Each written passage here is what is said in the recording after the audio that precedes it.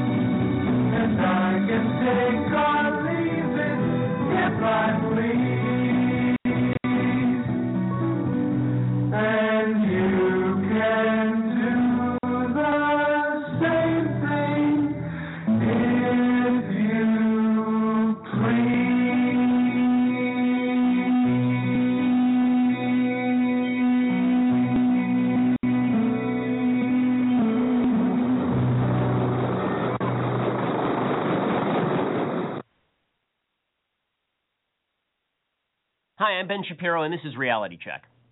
Everything you know about Michael Brown's a lie. The media, the politicians, the race baiters, they all told you the story of an innocent young, unarmed black teen, the gentle giant, murdered in cold blood by a vicious white cop representing the evil establishment. Al Sharpton, who's always the first guy on the scene when a black person is killed by a white guy, or, in the case of St. Trayvon of the Blessed Hoodie, a white Hispanic, describes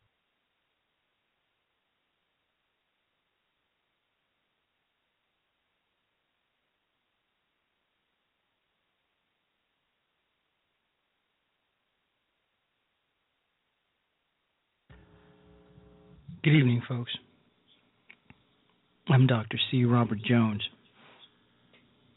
Today's date is November 25th, 2014. United States of America, planet Earth, third planet from the sun. Tonight, I want to be real with you. I'm in non-politically correct, pre-1980s real. We're going to talk tonight. We're going to talk about the facts. First, I'd like for you to listen to a good friend of mine. His name is Ben Shapiro, and he has a website called truerevolt.org. And he's got a video that I began playing but crapped out on me. So I'd like to start it again, try again, see if we can get it going.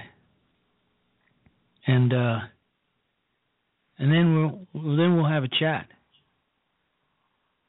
And tonight we're going to talk about Ferguson. We're going to talk about Officer Darren Wilson, and we're going to talk about Mr. Michael, the late Mr. Michael Brown. Yeah, we're going to get into it. We're going to talk about it. We're going to deal with it. But like I said, tonight we're going to get real. Tonight.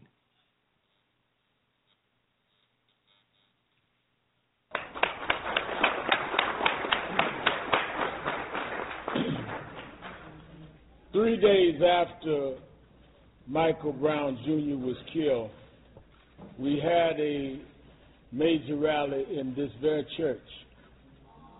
We said that night, with his parents present, that we had little to no faith in the grand jury by the local district attorney. We said that night that we wanted the federal government to come in. That Sunday we had a unity rally where thousands came and joined us. We repeated it, and all the way through the funeral where I eulogized him. Last night, the appearance by the district attorney made it clear to everyone why we had little faith in a state prosecution. I've been involved in civil rights all my life. We have seen cases go ways that we felt were right and ways that we felt was wrong. I've never seen a prosecutor hold a press conference to discredit the victim. That's right. That's right. Where he went out of his way to go point by point in discrediting Michael Brown Jr., who could not defend himself. How do you, in explaining why you are not indicting a man that killed, try and convict a young man for shoplifting that can't explain the tape, try to convict him for interfering in the police car when you don't hear his side of the story? Have you ever heard a prosecutor go in a press conference to explain to the press why the one that did the killing is not going to trial, but the victim is guilty of several things that no one has established?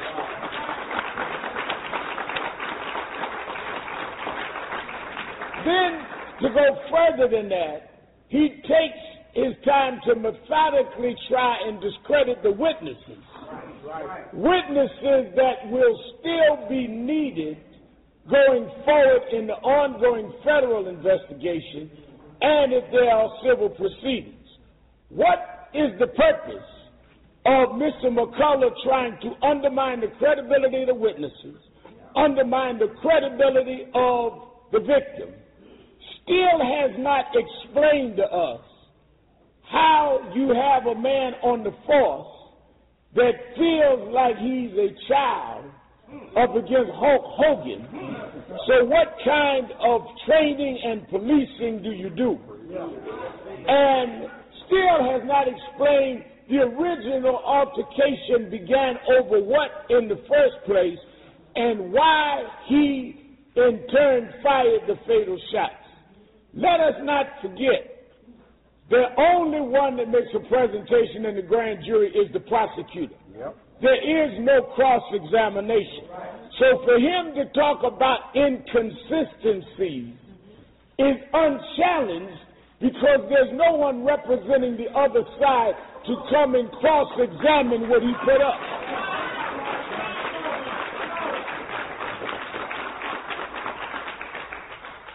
What may sound inconsistent is only responding to what was asked. If there was two sides, then maybe some of the gaps would have been filled. But when you have the attitude of a prosecutor that feels it is his duty to go out of his way to try and discredit a young teenager that can't speak for himself, then America saw why we said from day one the federal government needs to step in to protect the rights of Michael Brown Jr. and to protect the rights of the citizens.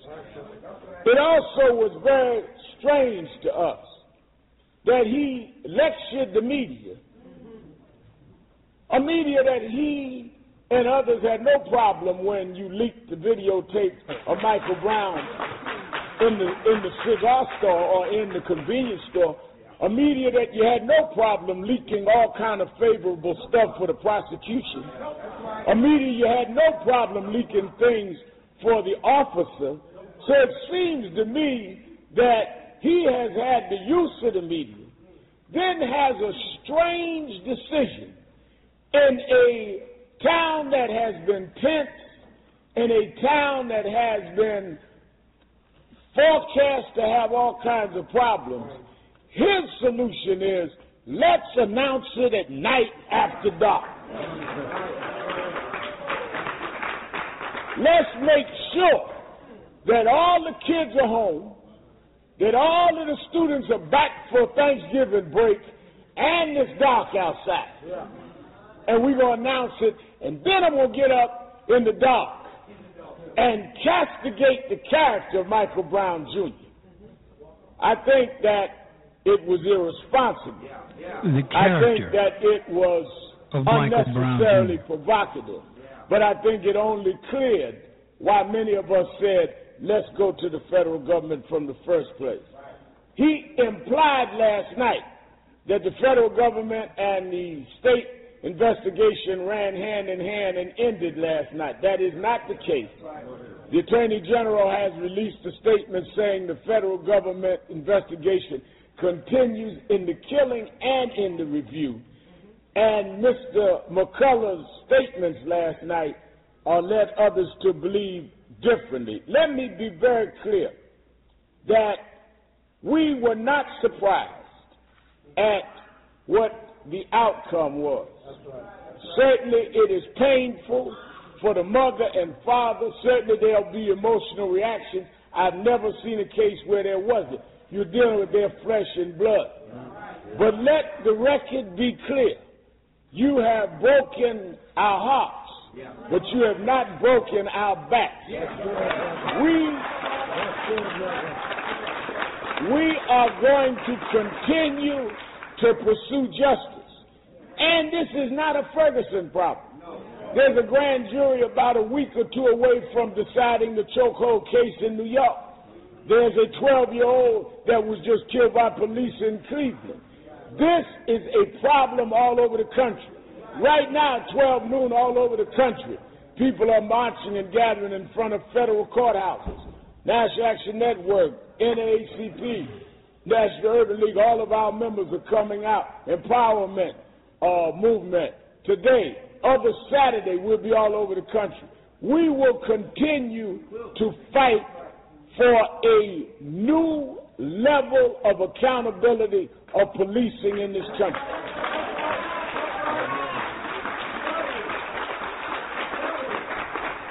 Michael Brown will not be remembered for the ashes from buildings burned in Ferguson.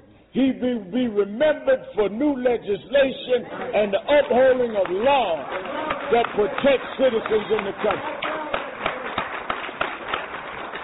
Let me also remind you, for over 100 days, young people, older people, people of all races marched and rallied in this city. And they did it peacefully and nonviolently. Yes, those that got violent last night, those that acted in a destructive manner, does not represent the spirit of Michael Brown. It was those young people, those old people that stood no matter what the weather for over 103 days, that kept going. Those are the ones that have stood for Michael Brown. They're on Brown's side. Those that burn are on their own side. If you're on Michael Brown's side, you walk with dignity. If you're on Michael Brown's side, you stand up with pride and call to uphold the law. If you do anything to harm others, You're on your own side. You're not on Brown's side. We are on the side of Michael Brown to fight for what is right. Don't lower those standards.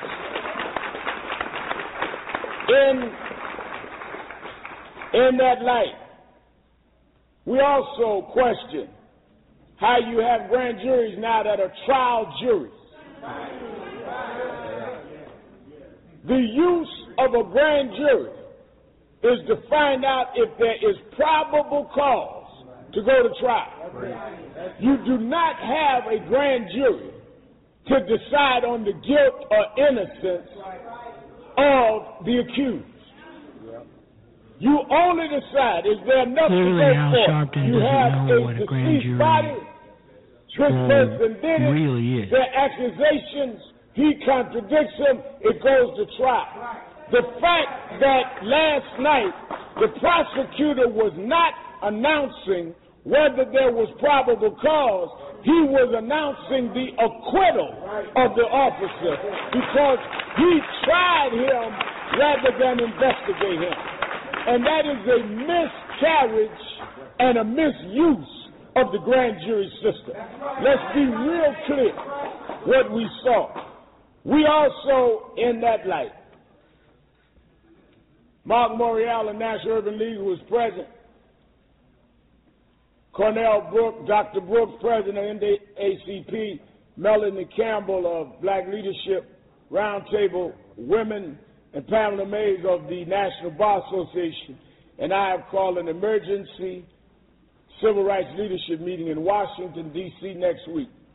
In that meeting, Reverend Jamal Bryant, Empowerment Temple, in that meeting we will determine an ongoing strategy that will include mass and regular marches, legislation, and economic boycotts. We will not turn around. We want you to know that we will have the leading activists, civil rights activists in... Yeah. That's enough of that. Let's get down to facts now. Let's talk about facts. Let's listen to facts. My guy and yours, Ben Shapiro of TrueRevolt.org.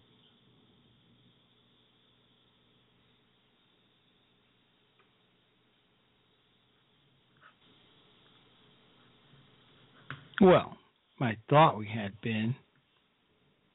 Maybe we don't. Here we go. Al Sharpton, who's always the first guy on the scene when a black person is killed by a white guy, or, in the case of Trayvon of the Blessed Hoodie, a white Hispanic, described Brown as a, quote, gentle giant as well. Over at Daily Kos, a writer described Brown thusly: a big guy who his family called their gentle giant, built to be a high school football player direct from Central Casting, but Mike was too timid for the sport. According to friends and family, he had never been in a fight in his life. CNN, the Daily Mail, all of them called him a gentle giant. And the man who deprived the world of this gentle giant was, of course, Officer Darren Wilson. Originally, we were told that Wilson shot Brown from behind after pulling over the gentle giant for walking in the middle of the street, a situation President Obama would later term walking while black. Supposedly, Wilson pulled the 6'5", 289-pound Brown through his driver's side window, but Brown then escaped and ran away from this mad emissary of police brutality. Wilson then allegedly shot the fleeing Brown from behind, at which point the unarmed Brown turned around, raised his hands in the universal sign of surrender, and perished in a hail of bullets. Here's the reality. All of this was a lie. The first crack in the myth of St. Michael, the gentle giant, came in the form of a security tape, taken just minutes before the fatal confrontation with Officer Wilson. According to police report, the gentle giant, who had never been in a fight and was too timid to play football, grabbed a small attendant and slammed him into a display case. He also stole a box of Swisher Sweets, which are cheap cigars. The next crack in the St. Michael story, the New York Times reported that Michael Brown was, quote, no angel. The report explained he dabbled in drugs and alcohol, which presumably is why he stole Swisher Sweets, since Swisher Sweets are routinely used to smoke pot. Indeed, Brown's system was chock full of THC during the incident with Officer Wilson, autopsy later showed. The New York Times report also explained that Brown had, quote, taken to rapping in recent months, producing lyrics that were by turns contemplative and vulgar. Well, here's a sampling of Brown's music culled by Gateway Pundit. My favorite part is when their bodies hit the ground. I soak them up like I'm wringing out a sponge. Talking down, make me shoot off your whole tongue. The words of the Blessed Saint. The media and politicians cried bloody murder when this information began to tarnish the candlelit altar they'd built for St. Michael. Just because Brown had strong-arm robbed the convenience store well high and cut some vile rap videos didn't mean he deserved to be shot, which of course was true. But the rest of the mythical tale of the martyrdom of Michael Brown quickly began falling apart as well. Officer Wilson's side of the story began to come out in dribs and drabs. After pulling Brown over, Wilson said, Wilson tried to get out of his car. Brown then shut the door on him and pushed himself through the driver's side window. He went for Wilson's weapon, whereupon Wilson fired the gun in the vehicle. Brown ran. Wilson chased him. Brown then turned around and charged Wilson, whereupon Wilson shot him several times. According to the Washington Post, quote, more than a half dozen unnamed black witnesses have provided testimony that supports Wilson's accounts of the events. Blood spatter analysis, shell casings, and ballistic tests also support Wilson's accounts of the shooting, the Post sources said. Now, a new autopsy report revealed by the St. Louis Post-Dispatch, which, by the way, was the same newspaper that originally termed Brown a gentle giant, showed that Brown's body had a graze wound on his thumb. The wound contained matter, quote, consistent with products that are discharged from the barrel of a firearm. That can only happen at close range. So close, in fact, that there was no stippling, a patterning of gunpowder that won't appear within an inch of the gun barrel. In other words, as San Francisco medical examiner Dr. Judy Melanik said, quote, this guy's reaching for the gun. The autopsy backs up the altercation at the car as well. Brown's skin was found on the exterior of the vehicle. CNN reports that blood from Michael Brown was found on Wilson's uniform, police car, and gun. The autopsy even shows Brown wasn't shot with his hands up. According to the autopsy report, the gunshot wound to Brown's upper dorsal right arm demonstrated that the direction of the shot was slightly upward, backward, and leftward. That means, according to Melanik, the shot traveled from the back of the arm to the inner arm, which means Brown's palms could not have been facing Wilson. The rage continues, of course, because facts don't matter when myths have already taken root. Benjamin Crump, the Brown family lawyer, he was also the family lawyer for the Martin family, he said that family and supporters will not be persuaded by the autopsy report or eyewitness statements, according to the Washington Post. And, of course, local politicians have pledged the evidence won't change anything either. Meanwhile, the disciples of Michael Brown pay tribute to his gentle giantness by fighting over how to capitalize on supposed martyrdom. Michael Brown's mother, Leslie McSpadden, reported got into a fight with Brown's grandmother and cousin when she found them selling Michael Brown merchandise. The altercation ended, apparently, with another unnamed person smacking Brown's cousin in the face with a pipe or a pole, resulting in his hospitalization. The suspect then stole a box from the scene containing some $1,400. But never mind. The legacy of Michael Brown, gentle giant, will go on. Another martyr has joined the racial testament, another fake black mark on white racist police forces everywhere. And the left's aggressive construction of the myth of St. Michael the Gentle Giant ensures that more young black men will see peace as the enemy, that confrontations will escalate, and that the left will have many more future opportunities to add to their perverse canon. Please subscribe to our YouTube channel or click here to give a quick donation. All right. We're back with the Dr. C. Robert Jones Situation Report with me, your host, Dr. C. Robert Jones. That was my main man, Ben Shapiro, a good friend of mine, and check out his website on truerevolt.org. I want to get real with you right now before I bring on my main man and homie from Chicago, Illinois, Sarge. I want to get real with you right here and right now. You know, a lot of you know me as that former Marine officer, that retired Marine officer, retired Marine colonel, and PhD from the College of William and Mary.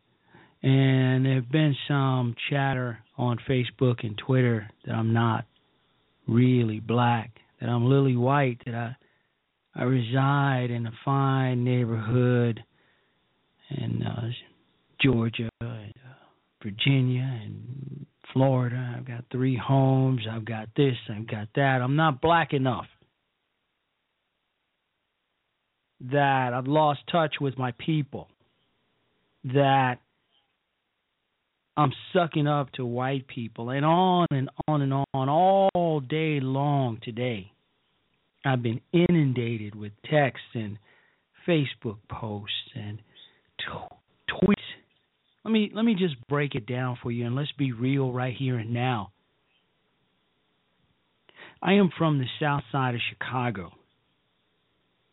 My mother was a true welfare queen. Things squared away. I lived at 41st and State, 4120, on the 6th floor, apartment 602. I lived in the same building of Robert Taylor Holmes as Bernie Mac and Mr. T. All three of us lived in the same building. I know I'm not saying I knew the guys because I didn't. But we all came from the same place on the south side of Chicago, Robert Taylor Holmes. Those of you who are from Chicago know exactly what I'm talking about. The projects. Good Times. You remember the series Good Times? That's Cabrini Greens, but they're the same projects, the same housing project. That's where I came from. So to imply that I'm not black enough, yeah, I'm black enough, baby. I'm so black that I still call myself black. I'm not African American. That's the new generation of folks, black people. Yeah, I'm still black. And what I'm about to tell you right now is the real deal. Mr. Michael Brown was a thug. He was a hoodlum. He was destined to either spend the rest of his life in jail, in and out, or dead. He was a bad dude. He was not a nice guy. Did he deserve to die? I don't know. But he was a bad dude. He robbed a store, roughed up the store owner, walked out, and then proceeded to walk his black ass down the middle of a street, attracting attention to himself. At this point, at the very least, he's a moron. Cop asked him to move over to the sidewalk. He refuses to move over to the sidewalk and then assaults the cop. The cop shoots him dead. End of story. No, it's not the end of the story. This guy was trouble. He was no saint. And you know what? Guys like me from 41st and State, 4120, same place as Mr. T, same place, same building as Bernie Mac. We've known guys like this forever. Bad dudes. This guy was no saint. He was no saint. He was destined to be where he is right now. And those are the cold, hard facts. And Al Sharpton, and Jesse's been MIA. We haven't heard from him, have we? But Al is out there making this guy out to be some sort of a saint, a young man just out minding his business. No, he was a thug, he was a hoodlum, and he was just plain no damn good. And that's the bottom line. Now, did he deserve to die? Only God can say that. But when you attack a police officer and try to take his weapon, you deserve to get your ass shot. You deserve it. You go around robbing stores, you go around trying to be a badass, you get what you get. Let's keep it real. Let's be honest right here and now. Did he deserve to die? I don't know. Frankly, I don't care. I don't care about Michael Brown. Michael Brown was a waste. It was clear from the very beginning of the story. And his mama was crying. She broke down during the funeral. They all do that. They all do that. Stand on the corner of 85th, 86. No. 88, 89. Gatlin Brothers Funeral Home on 80-something in Halsted. I forget the exact street. Stand out there any given Friday, Saturday, or Sunday, and you see the same mamas crying for their babies. Oh, my baby, he's gone. He didn't deserve to die. The hoodlum was a thug. He was robbing and stealing and shooting and murdering and selling drugs. He was no damn good. Where were you, Mom, while he was doing all this? And now that he's dead, killed at the hands of yet another black man, not a cop, where were you? Now you're crying. Now you're all upset, just like Michael Brown's mama. Where was she when her son was robbing that store or walking down the middle of the street, attracting all kinds of attention to himself? Where was his no good mama? Because I firmly believe that if your child turns out to be a piece of shit, then that means you didn't do your job and you're worse than he is. Because you brought him into this world and you didn't do your job. And now he's selling drugs, robbing stores, harassing police, got his ass knocked off. It's not the cop's fault, it's yours. Because your son was no damn good. He was a wasted life, destined to spend a lot of time in the big house. Or, where he is right now, dead. Saving the taxpayer quite a bit of jack. Now, we've kept it real. The call-in number is 347-884-8500. Yeah, we kept it real this time.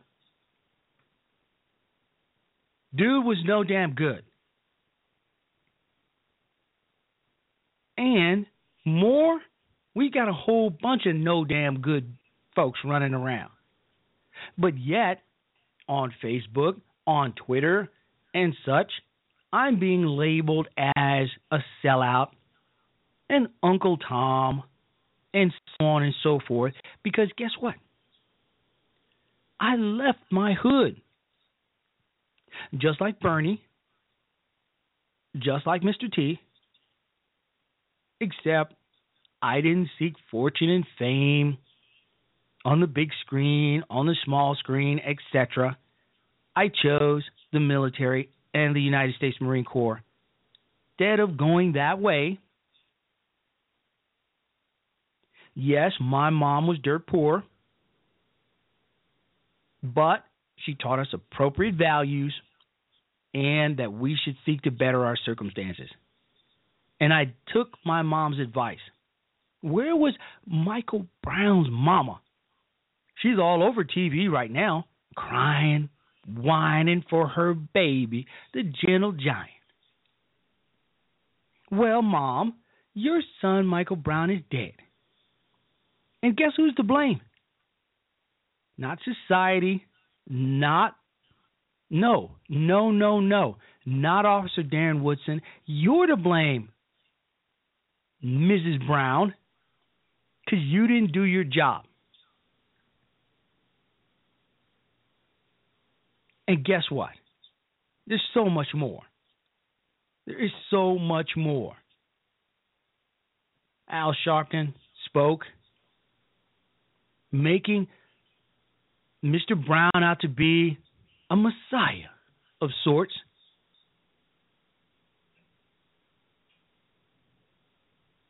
Well, we'll take a short break. We'll come back and we'll get to the phones.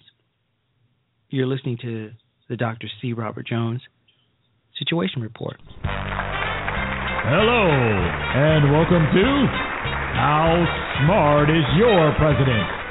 A game show testing the intelligence of President Barack Obama. And now, here's your host, Ski Rock. Thank you. You are too kind. Thank you. Hello, everybody, and welcome to How Smart is Your President? A game show testing the intelligence of President Barack Obama. And of course, here's our guest, here's our player. Let's everybody welcome President Barack Hussein Obama.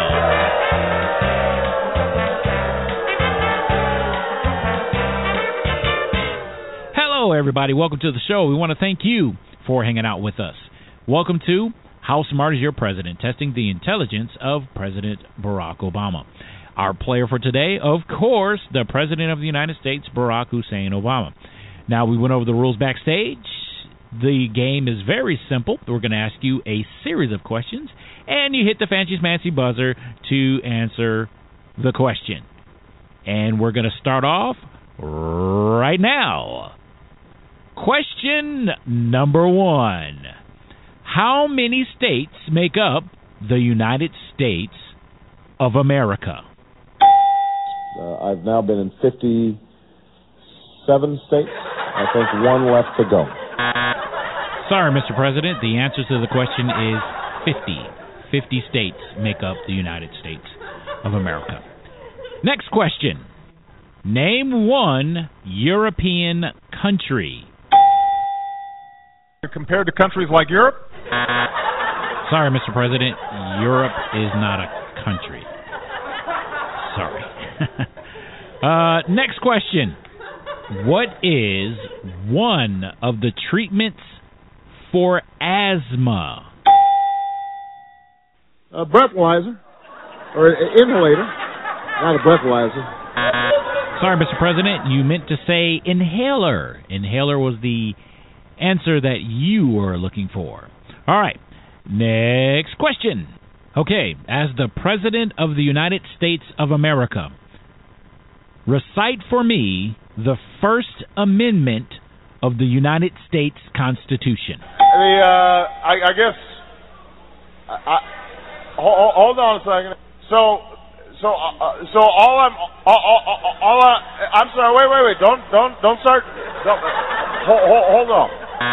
Sorry, Mr. President. Time's up.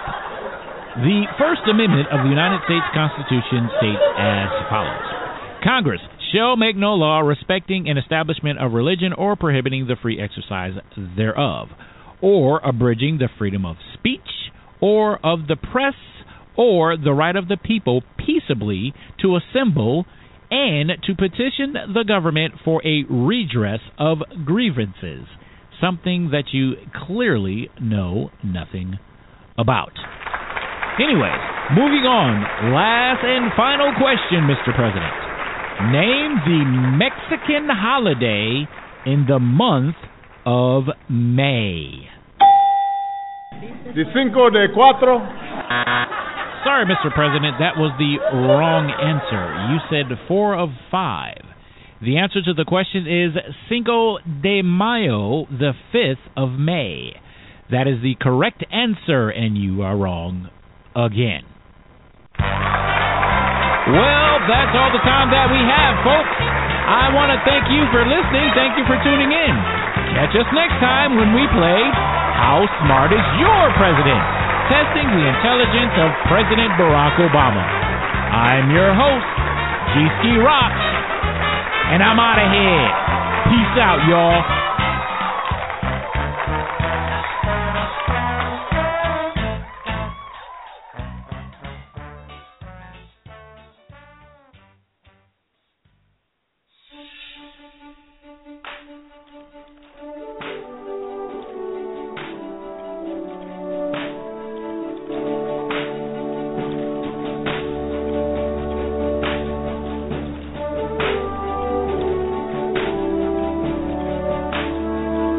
There are those who dedicate themselves to a sense of honor, to a life of courage, and a commitment to something greater than themselves.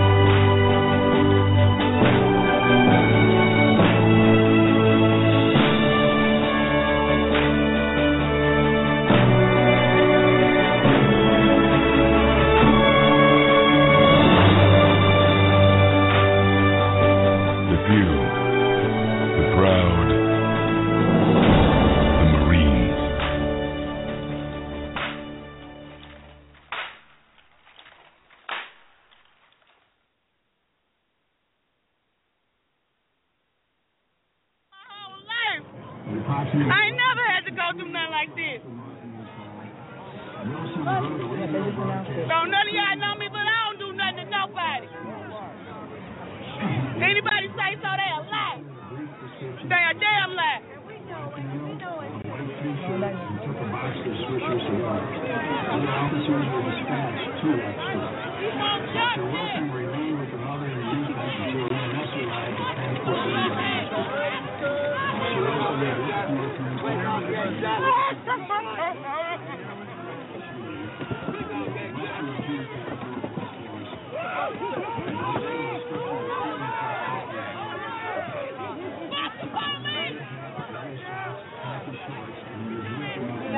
For real, like just a minute. That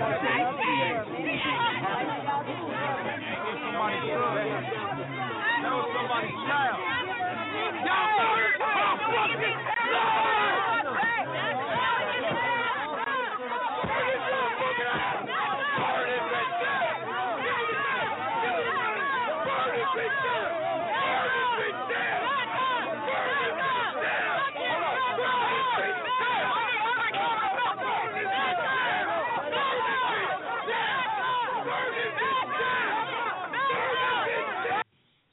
Burn this bitch down. That's what he said. He said, burn this bitch down. Mama crying, Your phone is saying she ain't never done nothing to nobody except not raise her child properly in order to behave like a responsible young man. She didn't do that. Her child was a no good, Nick. Destined for the jailhouse or where he is. And now she's crying. Folks, once again, I am from the south side of Chicago. I have seen this dozens of times. The child is a thug, a hoodlum. He ain't no damn good. Mama knows he ain't no good. She didn't do her job. Guess what? He's dead. Gatlin Brothers Funeral Home, AR leak on the east side. Every week. There's another one. Another one bites the dust. And guess what? Mama, she's ubiquitous, and she's crying and bawling. Oh, my baby. Oh, no. My baby's dead. They killed my baby. Where were you? Where were you, Mom? Why weren't you doing your job? Why weren't you handling your parental business? Now you blaming Whitey. Because even if a black person kills another black person, the black folks are going to blame Whitey. No money for schools. No free food. No free this. No free that. They owe us. They didn't give us what they owe us, so now my child's in the grave. I don't have any compassion for that woman. And I don't have any compassion for Michael Brown. And yeah, it sounds harsh, and I know it. But you know what? Thousands of Michael Browns out there. And there are thousands of Michael Brown's mama. And guess what? They ain't no damn good either. And it's unfortunate, and it's sad. But I told you tonight we're going to keep it real, and we have. Let's bring in my man, Sarge. Wonder what he has to say about all this. Sarge, you're on with the Dr. C. Robert Jones Situation Report. Doc, Doc, you know what? It may have been, Doc, it may have been, you may have come from the projects, and a lot of good people do come from the projects, such as you, but you also came from the projects, and you became an officer and a gentleman by act of Congress, and that's something to note. Many others have done that, too. Many others. But you know what I think the next likely action of the racial industrial complex and Democratic Party is going to be? Talk it's going to be it. the Third Endangered Species Act of 2015. And in this act, they're going to say that endangered thugs, or people we designate as endangered thugs, should be immune from any sudden shock or the consequence of any action they take, because we have deemed them a protected species. Now, I don't know about you, Doc, but I never knew thugs were an endangered species in the black community, or any other for that matter. But I guess that's about to take place. Just you mark my words. It's happening. But, you know, man, I mean, I rarely beheld, you know, other than the outrage of the usurper in the White House actually being allowed to take office. Anything more outrageous, I thought they hit the heights with Trayvon Martin and George Zimmerman. I thought that was the height of it. I didn't think you could get any worse. But now it's gotten worse. Now we behold Mike Brown and Ferguson. It is beyond bloody belief what they are doing, what they are saying. I have seen elected state officials. This one creature named, I think, Marie-Annette Nadal or something like that. Yes, and this indeed. woman actually talked about, this is our race war. And she wasn't lamenting it. She was speaking as though she welcomed it, and she was glad it was about to occur. This is an elected official who took an oath of office to uphold the Constitution. And this woman is speaking like one of the worst little, you know, I mean, I'm calling it Mike Brown shirtism, Doc. Mike Brown shirtism. They're trying to elevate this thug to the status of a Nazi horse vessel. I ain't going for it. He ain't like them little 4 girls in Birmingham who got blown up by the nutcase Klansmen in 1962 or so. Yeah. No, that's not what he is. He was a criminal. By all the evidence indicating he was a criminal who was attempting to disarm a police officer, more likely than not with the intention to shoot him with it. Oh, and no then doubt. Instead of surrendering, when the police officer went after him, he apparently turned back around with the same intent to disarm that police officer, who had already felt his power in the form of a punch to the face and who knows what other blows, and had already received a graze wound to his thumb as he attempted to disarm the police officer, but apparently he didn't learn his lesson. So rather than surrender, and the officer said, hey, oh, hell no. I'm not taking a chance that this big brown bear is going to disarm me this time. So he shot him. What is the problem? An ordinary case of police self-defense jammed into this circus atmosphere, this atmosphere of intimidation, extortion by a racial industrial complex lynch mob intent upon lynching a police officer. This is disgraceful, and we don't need to apologize or anything. I'm through with this fake, phony condolences. I'm sick of these people. I think they mean to have a war, so let it begin here. Oh, you know what? No doubt. But you know, here's the thing: Al Sharpton, all of these people who are engaging in this serious race baiting, and they know this guy was bad news. We, just like you and me, who are both black, know this guy was bad news. We know. They know too. They know too, Sarge. They know the guy was bad news. They're using this guy. They're basically stepping over his dead corpse in order to get some airtime, in order to get some attention, in order to promote themselves. They're promoting themselves. They're filling their coffers. Go on. But, Doc, isn't it amazing they would pick such a paradigm as this guy? This guy. They pick him.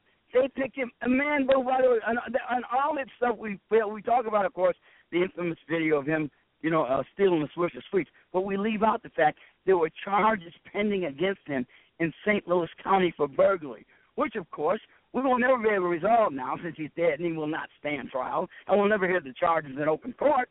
You know, since these people are so worried about charges against Officer Wilson, but now we'll never know what was the case with this man who'd been arrested for burglary in St. Louis County. There were pending charges against him for that. No doubt. Too. And poor Officer Wilson, his career is over. He's done. He's got to leave town. He's got to move out of the community. He's got to go somewhere else. I mean, I'm just guessing, but I know his career's open. He can't stay a police officer, and they've already been talking about that all day. You know, I mean, it does. Yeah. And you know, and he excuse me, he's got enough integrity to not want to endanger his fellow officers. That is admirable. And the man is doing it because, you know, look, he says, okay, I'm at risk. I see no reason to endanger further the people I got to work with, because it's going to be bad enough. They're going to have enough trouble now without people out there who might be gunning for me.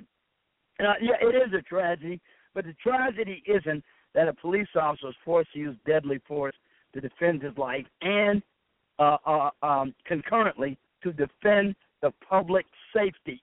That's what he did.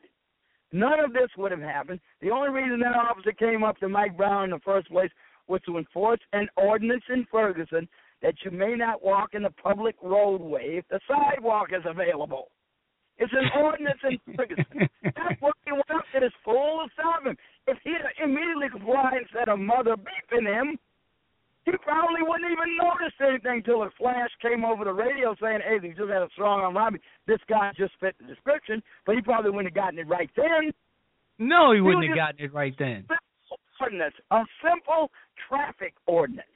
And this fool, being addled probably on THC, you know, and by the way, there is no way to exactly predict how any two individuals with different physiognomies, different metabolic reactions are going to react to any intoxicant. So people say, well, people, how do you know he didn't lace it with something like PCP or angel dust, which makes you aggressive? You know, I mean, but again, no matter what, there's no precise way to quantify how people react to any intoxicant or any stimulant or anything of that sort. So to say that wouldn't have made him more violent, you simply cannot know that unless you know him personally under the influence. Exactly. So the thing of it is that I'm convinced no matter what, his brain was addled. His brain was addled, and as a result of his addled brain, he couldn't make a rational decision, and it led to him attacking that police officer. I don't see any other way you can possibly do it. There is no way, but the thing is,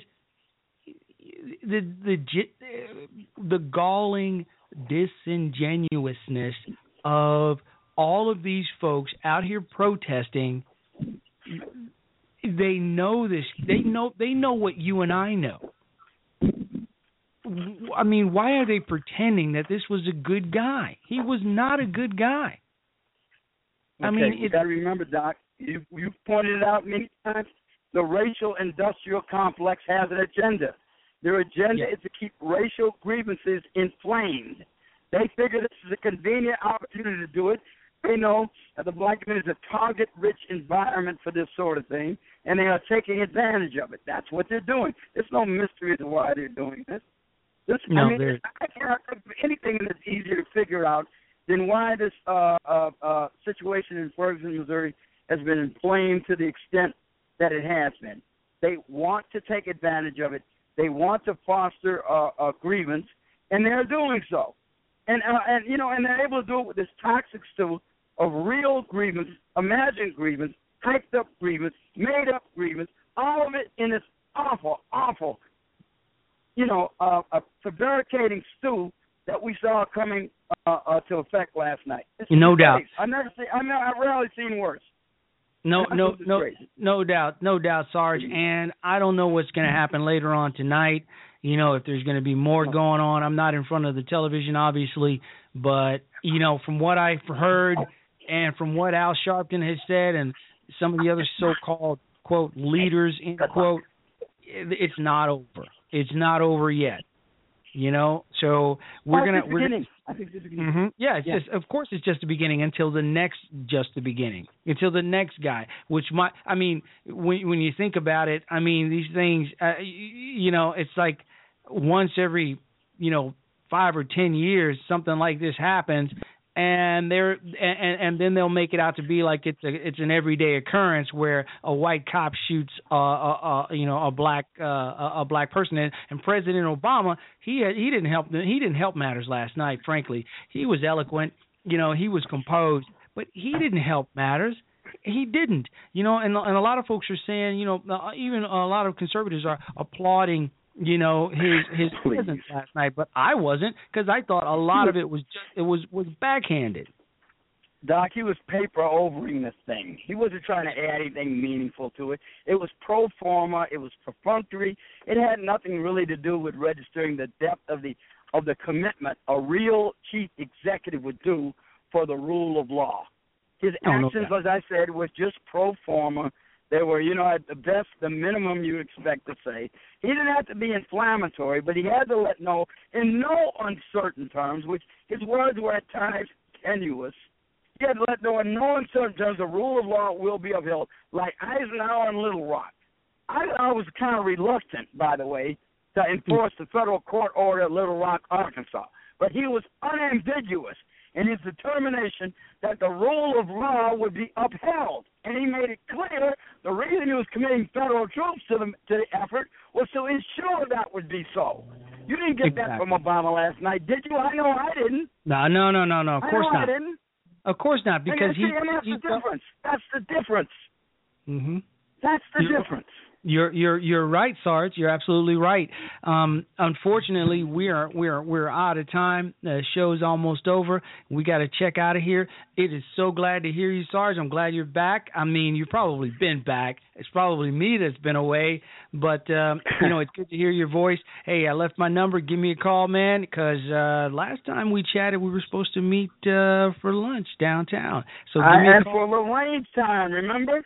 Yeah. You know how many rounds of ammo I've accumulated for practice? I've got thousands of 5.56 NATO, man. We can put them down range, and boom, I got 100 yard indoor range that we can put them rounds down range. Let's do that, man. Okay. You got my number. Call me. I'm out. Remember, 5.56 NATO.